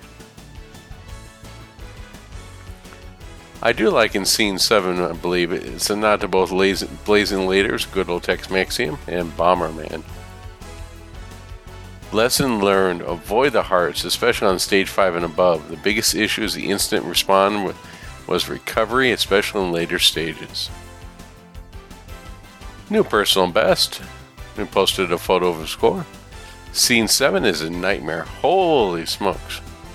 PC Engine's Vulcan is pretty good for the first half, though. I learned that Shield is actually really good for places like Scene 5 onwards. Shield can take up a good few hits, so it's very useful when things are starting to heat up. So, I'm giving easy mode a whirl, and ooh boy, this is quite literally kid mode. So I'm having a friend translate the 3 difficulty modes and screen sizes. Give it a moment. She's struggling a little bit with the stylized kanji. The difficulties are as follows: Kids Lunch, Ordinary, Awesome, and Super Amazing. Screen sizes are Household Use and Arcade. Yeah, that's the problem on here. All my SDGs are set to Household Use. I need to set them to Arcade. If I mention the stages better, I can probably get a 1cc in this game. Sorry, if I memorize the stages better, I can probably get a 1cc on this game. Maybe a bento box on normal. I did a 1cc of Star Parodier last night on Sack Lunch with PC Engine. Wow, I must have been really tired if I didn't notice that. I think my score was in the 2 million range. Now I'm going to try again with another character. Sack Lunch, as the name implies, pretty easy to get the hang of. If you're used to play on Ordinary, you notice the difference almost immediately, especially with the bosses. It's like the game wants you to power up quickly, so that around, say, Scene 5, it decides to finally punch you in the gut and steal your lunch money. Those hands, man. And that's one thing we didn't touch upon earlier that we probably should have, but those power-up stealing hands can be really annoying when you're trying to recover. Very much so. And they're worse on the higher difficulties. Oh, yeah. Hands off. Lego my power-up-o. If someone were to ask me, hey, I want to get into shmups, but I think they're too hard to punishing. What game should I start with? At this point, I'd say this game. Star Parodier has an inviting atmosphere, with all the cutesy characters and memorable stages. A great choice for anyone who's getting into shmups, kids and adults alike. That feels like an infomercial right there. I love it. Star Parodier comes with an inviting atmosphere, all the cutesy characters and memorable stages your kids love. A great choice for anyone getting into shmups. Kids and adults love it. Remove stubborn pet stains. It slices, it dices. It makes julienne fries. Nice. I'll be honest, this is a comfort shmup for me. Just one of those shmups where if I feel like shmupping but not suffering, I play this and just enjoy myself. Now then, to my pros and cons. Pros. I like how there's 3 different characters to pick from, ranging from very easy character to get used to, the PC Engine, and a more difficult character to get used to, Bomberman. I'll be honest, when I first played this game, I thought the characters were the difficulty, because I had a pretty good time with Pro Caesar and PC Engine, but Bomberman took some getting used to. Much like Parodius, the game is Hudson basically parodying themselves. with scenes 4 through 6 being excellent examples. All the bosses are nicely themed with their respective stages, and I love Scene 5's mini-boss respectively. The Snake Chimer, where I always think he says, "Snake, come out. Yes. It's time. Yellow snake. Green snake, come out." Alright, so let's move on to those cons. Those dang hands.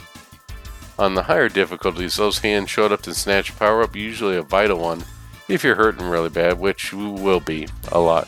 Oh, you will be. Mainly on Scene 6 or higher, chain deaths. As much as I like the idea of the heart allowing you to keep going, kind of like Salamander, it leads to a lot of problems, especially in regards to recovery. I give this game a 8 cue cards out of 10. Yeah, like I mentioned, the hands are more of a problem on the higher difficulties. When I did a run on the on hard and then on the highest difficulty, wow, your best option with that is to let power-ups come pretty far down the screen, or let the carriers of the power-ups come pretty far down the screen before you destroy them, because otherwise the hands will jump up and try to grab them. And if you don't destroy those hands fast enough, those power-ups are gone. Another reason for to say, let go of my power-up-o. Yep. Schlarp joined in and said, "Just had my first round. It's a bit difficult to tell what hurts and what not. Also, if enemies are dead or not. Some of my own missiles were also confusing." Yeah, the homing missiles can be a little confusing at times. And then later on, things were getting hairy in Stage 6. Lost most of my lives in there and had trouble recovering in Stage 7. This time with Bomberman. Those bubbles are quite overwhelming.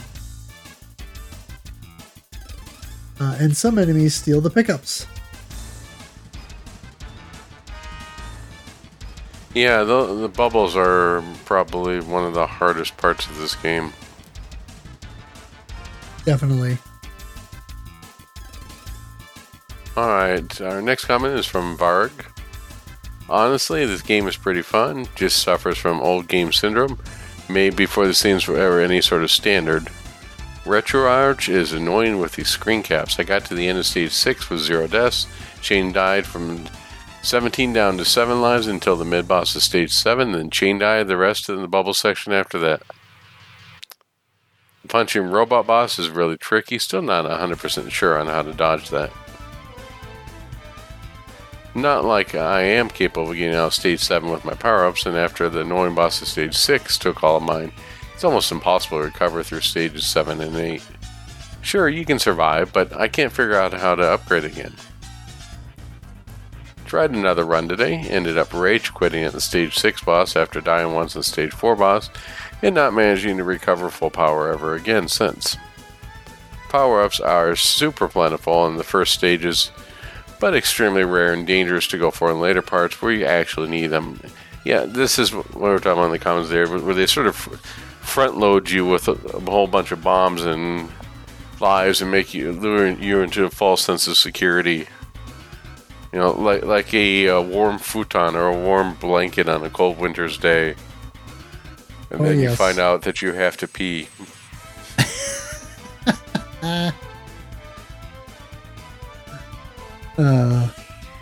Tried another run today, ended up rage quitting on the Stage 6 boss after dying once on the Stage 4 boss. Oh wait, I already went for that, sorry. I was done with that, oops. Yep. Corkman77 jumped in and said, "Alright, I'm joining the Clear Club," and posted a picture of the Stage 8 clear. "I really worked on it this weekend. I did a save state at Stage 8 just to get some practice with that bear of a stage. What a difficulty spike. I practiced it, but still got pretty crushed during the run. Got lucky to not run out of hearts during the run. Otherwise, checkpoint hell. Oh, and of course I cleared it with Bomberman." And then Quirkman offered some final thoughts as well. Here's my thoughts for the month. This game is just plain fun for the first 6 or 7 levels. I love that Bomberman and a PC Engine are playable characters. Some of the enemies and bosses are funny and goofy. The opening cutscene as well as the scenes between levels are really charming. Like when all the Bombermen are loading a Hue card into the PC Engine. The strange difficulty spike on level 8 on normal sours the experience some if you're trying to 1cc it. It's a good game for casual shmup fans and beginners to learn to deal with Gradius syndrome in the later levels. After getting a 1cc on normal, I didn't really feel like playing it on a harder difficulty, but it's good that it's there if you need it. I'll probably come back to this game every once in a while just for fun and laughs. Yeah, I think that you really nailed it there with the analysis of the game. I concur that this is sort of a popcorn shmup. This is something that you're going to put in and play for a little bit and get some enjoyment out of it, then you're going to sort of be done with it. I'll go into a little bit more detail on here, but that was along the same lines that I was getting for the playthrough for this month. Our next comment comes to us from Synthatron Prime. Been a while since I played this. It's harder than I remember in all the later stages. We talked about there where it just seems to, I think it was mentioned earlier, gut punch in the later stages. Especially stage 8, I'm looking at you.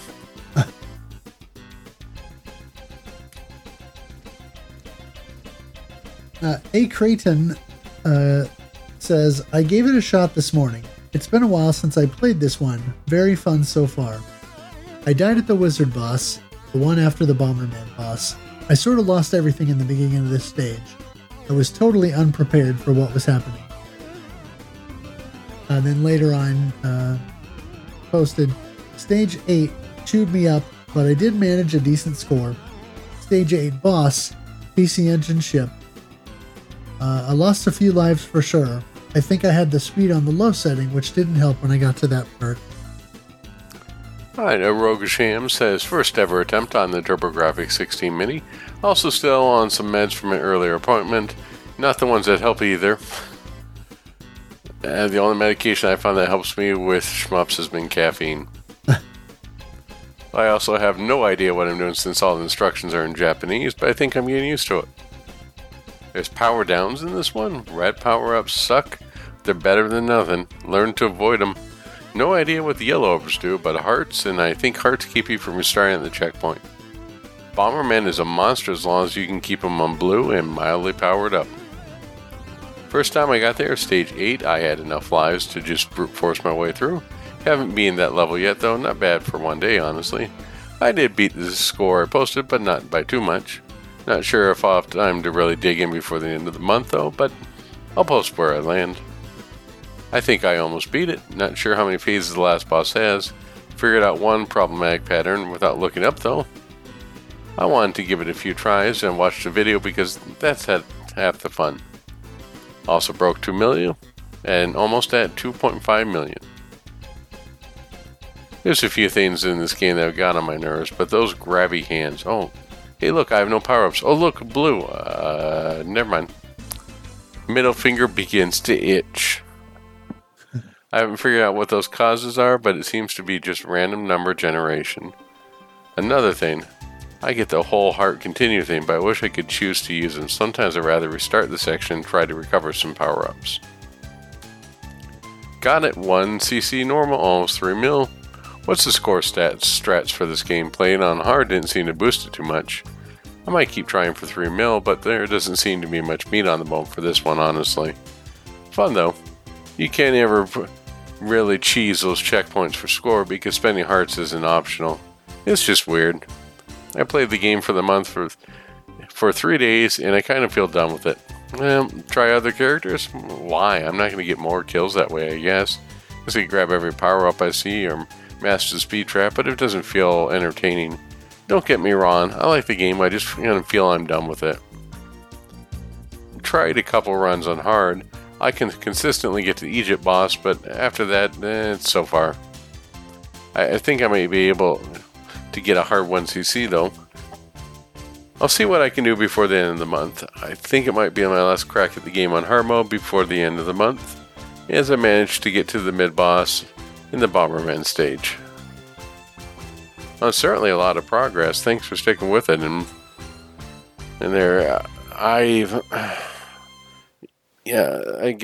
sort of echo those statements that this game is what I refer to as a popcorn shmup, and I guess I can go into that now. When the PC Engine was when I initially played them, I was amazed by the game, like Bonk's Revenge, or even Keith's Courage in Alpha Zone. Hey, what the heck? But it was a blip on my radar for a very short amount of time, and then it just sort of disappeared. But then I started hearing in the late 90s about all these incredible games that I missed with Dracula X, and Star Parodier had definitely been on that list that people point out whenever you say, what game should I got a PC Engine Duo, or I got TurboGrafx, what game should I play? Dracula X always comes up, Bonk of course comes up, Star Soldier comes up, but at the top of the list, at least probably within the first 5 or maybe in the first 10, you're going to come with Star Parodier. And I was really excited to try. Like, finally, I'm going to get to dive deep into this game. And I definitely enjoy the game and think it's fun to pop in and play. But it doesn't quite have that polish that you would get from a Parodius game. Parodius games, starting from, let's say, Parodius Da, really know what they are and have that format. And I don't think this game quite has everything set.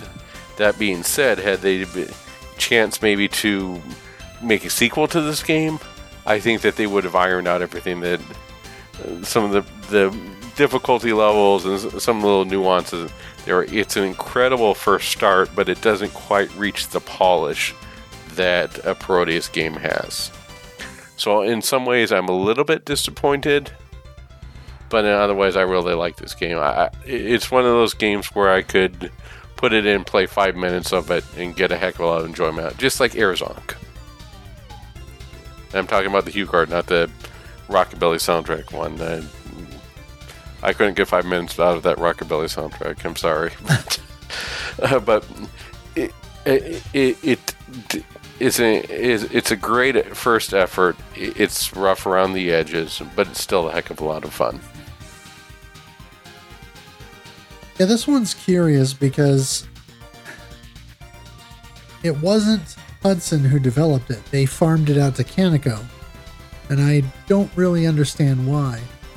I think Kaneko did a respectable job, and like you mentioned, it is a fun game, and I definitely had a good time with it. But yeah, it is a little bit lacking in the sense that there's not a ton of replay value because of the very simple scoring, and other than going through and playing the game with the other characters, or trying your own sort of challenge runs. Hey, can I beat the game without powering up, or by using the worst power up, kind of a thing. There's not a lot that keeps me coming back. The harder difficulties, one of the things I do like is they are legitimately more difficult because they add things. You mentioned on the stage 1 mid boss, the 4 girls kind of spinning around in that carousel. They don't hurt you on the normal difficulty, but on hard they start shooting at you, and things like that. So yeah, the game does legitimately get harder, and there's other stuff added. Some bosses start to have more patterns that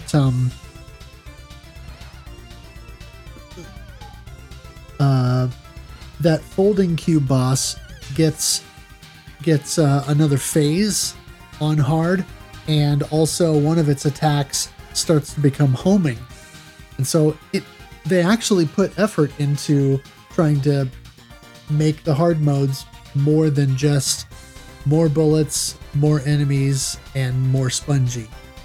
So I appreciate that. But yeah, it's a solid game that I think is fun to play. It's well worth checking out, and it's a easy enough game that I think most folks with a little bit of persistence can eke out a clear, and it makes a relatively decent kind of beginner shoot 'em up. The difficulty spike with the speed trap and stage 8 in general notwithstanding.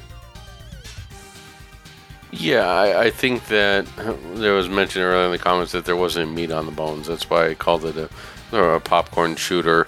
It's there, but it's not something that, like Parodier's DAW, you mentioned someone like, oh yeah, let's go. It has the mechanics and the polish to back it up.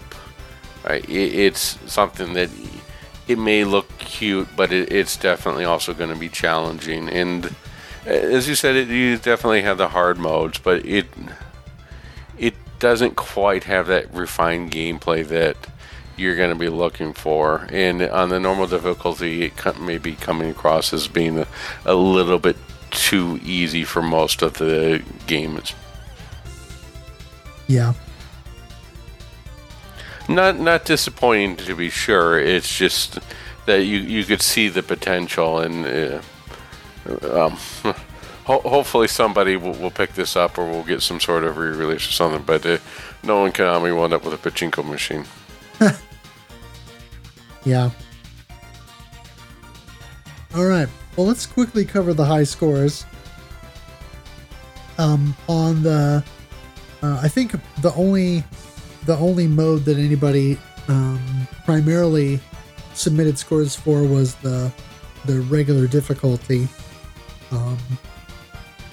So I actually ended up with the top score. My run with Pero Caesar, I got 4,184,490 points, which I verified. I double checked from the run that I saved. Schlarp came in with 3,196,455. Corkman 77 with 3,089,870 points. A Roguish Ham had 2,816,100 points.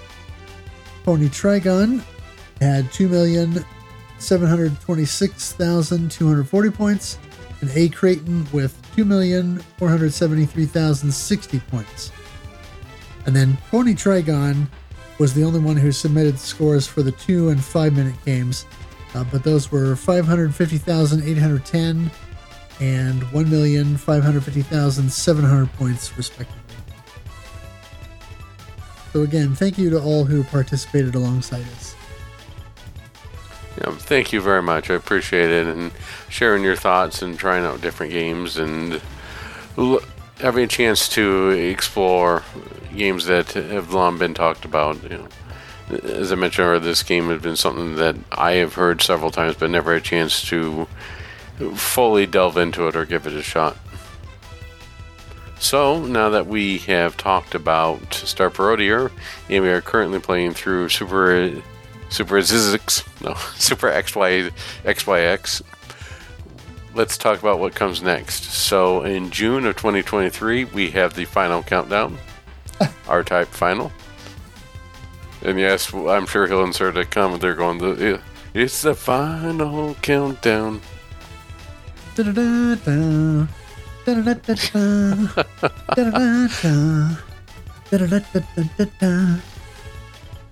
And in July of 2023, we're going back to Shmup Adjacent.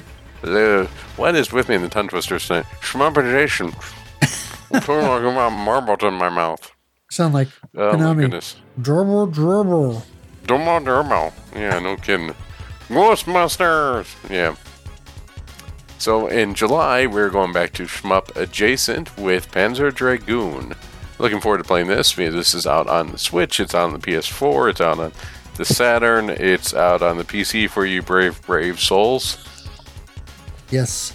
And the PC version is even unlockable as an extra in the Xbox Panzer Dragoon Orta game. Oh, I was referring to the original PC port. Right. The one that used the actual Saturn graphics card? Yep. Oh, you're referring to that one too? Yeah, that version was converted as like a bonus in the Xbox Panzer Dragoon Orta. No, that much I know, but I didn't realize that the PC version could be played without the card. Maybe it could now. I think so. I'm running an emulator to emulate the emulator. Someone will do it. Someone call out LGR. Let's go. All right. Well, speaking of shout-outs here, let's talk about this. I'd like to thank Trem88 for the logo. Thank you for the various logos. And speaking of logos, we have them on some very nice podcast shirts. Yes, redbubble.com. Indeed. I'd like to thank Kogosu for the intro and outro music. Everyone from the Press Play cast, or the concert cast, and the collector cast. I'd like to thank MetalFRO for streaming these games and making them fun with his parrot dogs. Yes. And like to thank DJ Psycho M1 for bringing excitement to the Pandemicade with his cat Chunks. So I hope he's doing well. And I forget his girlfriend. Oh, Kelly. And Kelly for keeping things interesting. Indeed. All right. Anything else before we close up? Yes, I finally rid myself of Hogwarts Legacy. I'm done with it. Now I can move on to paying 6,000 and plus hours of Tears of the Kingdom like everybody else. I don't have quite that many hours into it yet, but yeah, I'm mildly obsessed. Mildly obsessed. That sounds like a call. Mildly obsessed. It sounds like, what was that thing that we had earlier in here? It was the story on here for. That sounds like a call for emergency occurrence. Emergency occurrence. Oh, there you go. All right. Well, thank you everybody for listening, and we will catch you next month.